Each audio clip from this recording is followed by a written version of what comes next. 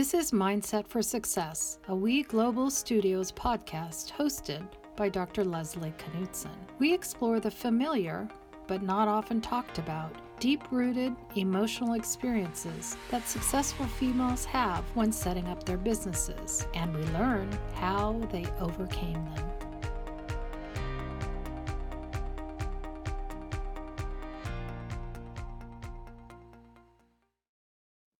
Hello, I'm your host, Dr. Leslie Knutson, and I'm very excited to welcome to today's show Jenifer Freed.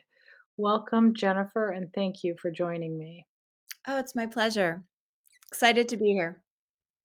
Jenifer founded Trivana Post, the gold standard in post production accounting, growing the company into an international firm with offices in New York, Los Angeles, and London, which has worked on over 700 feature films to date.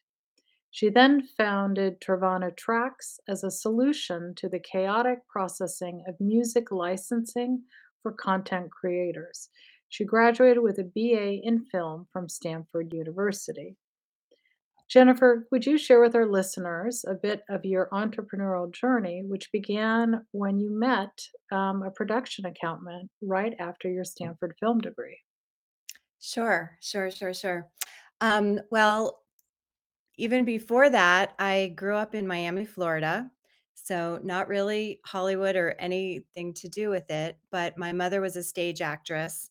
And so I grew up kind of a backstage baby with a love of theater and which grew into a love of film. So I recognized early on that I was not going to be an actress myself, but did want to be in the industry and did need to find my place in it. And I had no idea what that was because I didn't grow up knowing anyone in the business. But I ended up at Stanford, as you said, majoring in film. And the program there was lovely, but it was very documentary focused. And I wanted to do commercial films, and so I made my way down to LA, and, the very first film that I worked on, I was the craft service person, which meant that I had to get the bagels and donuts in the morning for the crew, and yet it gave me great opportunity to interact with everyone, and I just asked a million questions. I would talk to the prop person and the camera person and the wardrobe person, and they would send me out to get things for them, but what I realized was the accountant was the person who was really in the middle of everything. She understood where the money was being spent, how it was being spent, and she was interacting with the producers, and I found that surprisingly appealing, even though I had no background in it whatsoever. But I ended up hanging out with her and, helping her, and that was how I was introduced to the field that I have been in now for over 30 years. It was just a lot of curiosity, a lot of, finding that I wanted to be in a creative business, but I wanted to be in the business part of it, and it turned out that I ended up being in the production finance part of it. Hmm. And you also continued your journey when at 54 you took 10 days off to be by yourself and then came up with another business idea. That is true. That is true. I think that I spent, the larger part of my young adulthood, being a cheerleader for post-production accounting, and I feel so proud of that. I feel like I really was able to, increase the awareness of what we do, which for those in the audience that might not know, there's one team of accountants that work on the shoot of a film, and then there's another team that works during the editorial process called post. And that process is often twice as long as shooting the film, and you are taking it all the way through the editorial process for picture, sound, music, visual effects, reshoots, and delivery. And so um, I had a magnificent time growing the business, doing that working for every major studio, mini majors, dozens and dozens of independent films, lots of Oscar winners, lots of terrible films, to be honest, Mm. giving the best financial information that we could so that they could get their vision up on the screen. But after that, to answer your question, I reached a point where I had kind of done as much as I felt I could do and was a bit restless and a bit needing a inspiration of my own. I spent a lot of time inspiring everybody else, and I needed some inspiration of my own. So I took a break and evaluated, what was working well at my company and what was not working well. And one thing that, interestingly enough, I'd always been very fascinated by was the choice of music that is put into films. I recognized that the way that people do it was completely without technology in terms of the music licensing process. And it was affecting my own team because they were not having the tools to keep up to date with the real-time decisions that were being made for the budget, for the licensing, for the payment of everything. And so I thought, this is something I might try to solve. And that is how Travana Tracks was born. Mm. Trivana Post employees, if I have it correctly, is about 85% female. Is that right? It is. It is. And you've also been called in the business the Charlie Angels of accounting, if I heard you right. So not only has your business done well, but you've also facilitated really strong bonds between your employees. Why do you think this benefited your company? And can you share how you do this? Sure. We just hired a new woman today, right out of college. 86%. Right, 86%. It is an interesting combination. We have a lot of young women who are right out of school, and I see in them a lot of similarities to myself. They wanna be in the business, but maybe are not quite sure what path they wanna take. So, in somewhat of the giving back nature that I try to live by, I talk to a lot of these women and give them advice about what opportunity paths there might be. And without really trying to convince them, "Oh, come work for us," I just want to educate people about this opportunity that you don't really hear about publicly so much.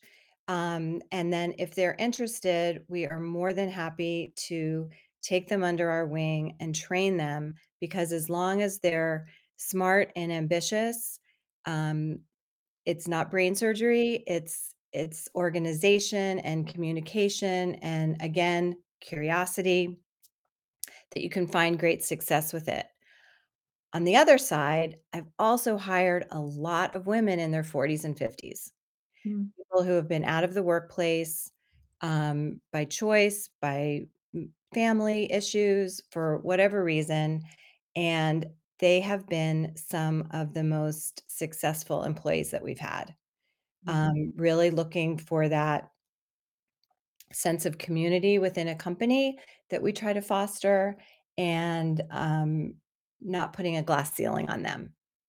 Kind mhm. of sky's the limit as far as their progression and, earning potential. A very supportive environment. Yes, that you're, maybe not gonna find in a more cutthroat environment, let's say, at Mhm, a studio or, a company that has a different management style. mhm. You spoke, about early I think it was early on in your career with Travana Post that your name was not on the credits of a film that you worked on as a production accountant, and that this was difficult for you, but also a pivotal moment. Can you talk a little bit about that? Right. So, the field of post-production accounting in particular, again, is not something that's in the main title credits, and at the point where I was stepping in the '90s wasn't even on the end title credits, and this was devastating to me. I would work on a film for sometimes over a year, giving everything I had, and then I would see people getting screen credit for possibly working on the show for 2 months, sometimes even 1 week, and the inequality of that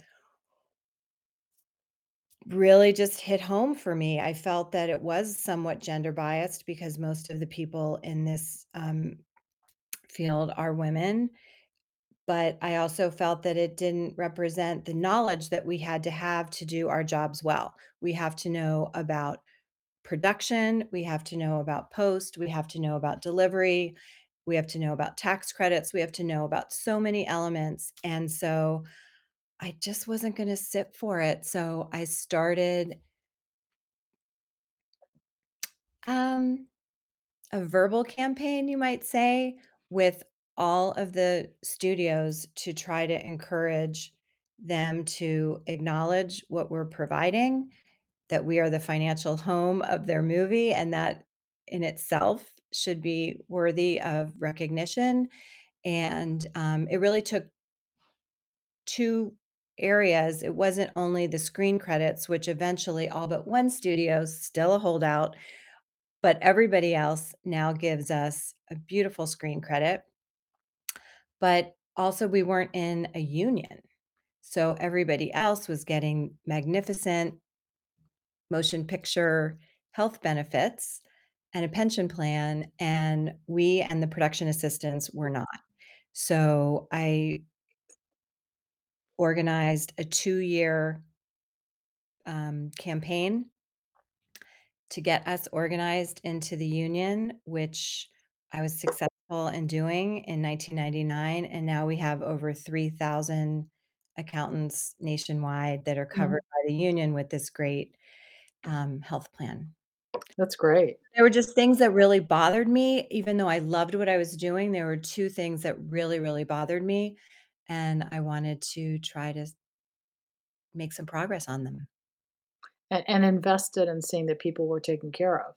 That's right, because the holdouts to the union situation were people that said, "I can get my own job. I don't need anyone looking out for me."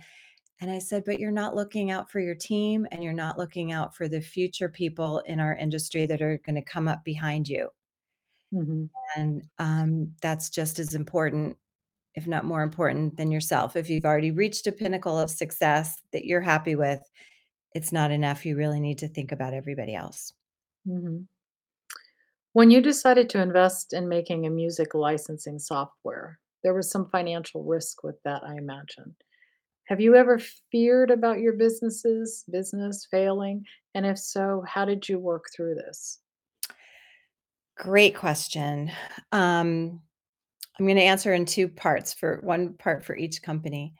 Um, Without knowing the phrase imposter syndrome, I it wasn't really something that was spoken about. It's so lovely that it's in the atmosphere now and in the, conversation. But back then, I would be find myself in situations where somebody would say, "You can do this. Just go ahead and try." And there are times when that is great and you wanna have confidence and move forward and not be afraid. And then there are times when if you don't really know what you're doing, you kind of only get 1 shot. So 3 times early on in my career, I did something that I think impacted me for the rest of my life, which was I really reached out to an expert for help. And it was somewhat humbling to say, "I think I know what I'm doing, but I'm not really sure. I would really love your guidance, your advice, and if you're willing, your mentorship." And all 3 times, shocked by people's generosity, um, strengthened by the knowledge that I learned, from them, and also developed long, long relationships with all 3 of these people. Mm, So, any kind of risk aversion that I was feeling, the way that I dealt with it was getting to know somebody that had expertise or even that I might have been intimidated by, just forced myself out there and mhm, said, "I really admire what you've done. I find myself in a space where I could really use your words of wisdom, and you would just be surprised that people are generous and people will help you." So that is gonna really help take a lot of the risk away. But the second part of it for Trevana Tracks was really, much more of a situation where I was putting myself at financial risk, and I was putting myself at I was embarrassed if I would fail because it would have felt like a very public failure. Uh, mhm, I was investing my own money in this startup, phase of it. I had to go out and meet with engineers to say once again, it seems like a theme here, but I know a lot about filmmaking and music licensing, but I don't know anything about software, and to find a trusted team that could help me, get my vision made.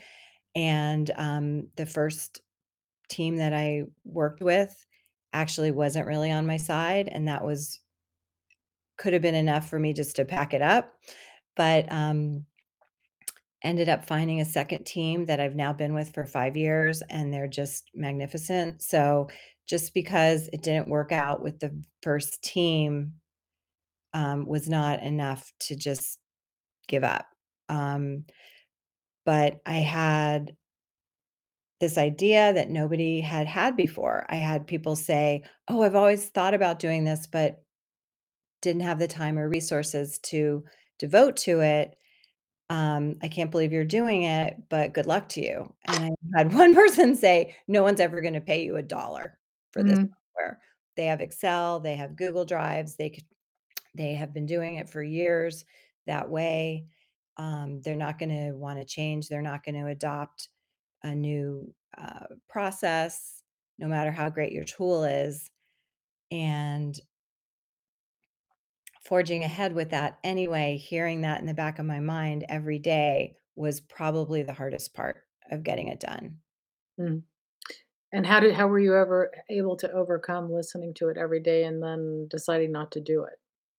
And then not deciding And then to I not mean, decide. sorry, not Okay. deciding to do Right, it. right, right, right. I will give credit to a great woman. She was, a producer on a film that we were working on, and we were beta testing the software.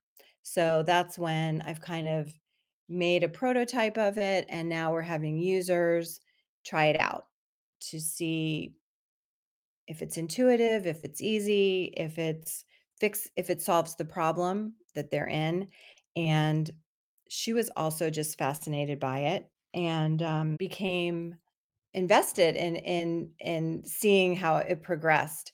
And at the end of the project, when she had been able to follow along with how we were doing with licensing every song in her movie, where we were in terms of payment, where we were in terms of getting the final fully executed licenses in, and she was able to see we were at 100%. She could turn in her delivery to the studio, and get paid. Of course, that's what Mhm, a goal she was looking for. When she submitted all of the data to the studio, they said, "You're a film producer. How do you know how to do this like beautiful music license organization?" And she said, "Oh, my accountant developed this software. You should really talk to her." And that company was Netflix, and they reached out to me, and that was how I got my very first client. mhm, And so it was just one of those once in a lifetime stories of someone, um, wanting to help somebody else. She could mhm, have said like, "Yeah, here it is," and taken credit for it herself, or Mhm. a million other scenarios, but she chose to help me out by acknowledging what we had made, and that changed everything. Great story and lots of great female mentors and supports in that too as well. Jennifer, believe it or not, we're at the end of the podcast. Thank you so much for joining me today. Can you let the audience know how they can find more about you and your companies? Oh, thank you. Um, Very easy to find. We have two websites, travanapost.com and travanatracks.com. In case anyone was wondering, Travana is the names of my two children, Mm, Jennifer and Savannah, put together. So, mm. um, kind of a nod to them that I get to feel every day. Great, great choice. So obviously our accounting company is Travana Post, and you can find out about our music licensing software at travanatracks.com. Thank you again so much for joining me. I loved every minute of it. Thank you, Leslie. This podcast is brought to you by We Global Studios, the first startup innovation studio and digital DIY startup platform for women entrepreneurs around the world. For more information on our guests, this podcast, and many other female founder programs, please visit weglobalstudios.com. I'm your host, Dr. Leslie Knutson. Please drop me a line at mindsetforsuccess@weglobalstudios.com. See you next week.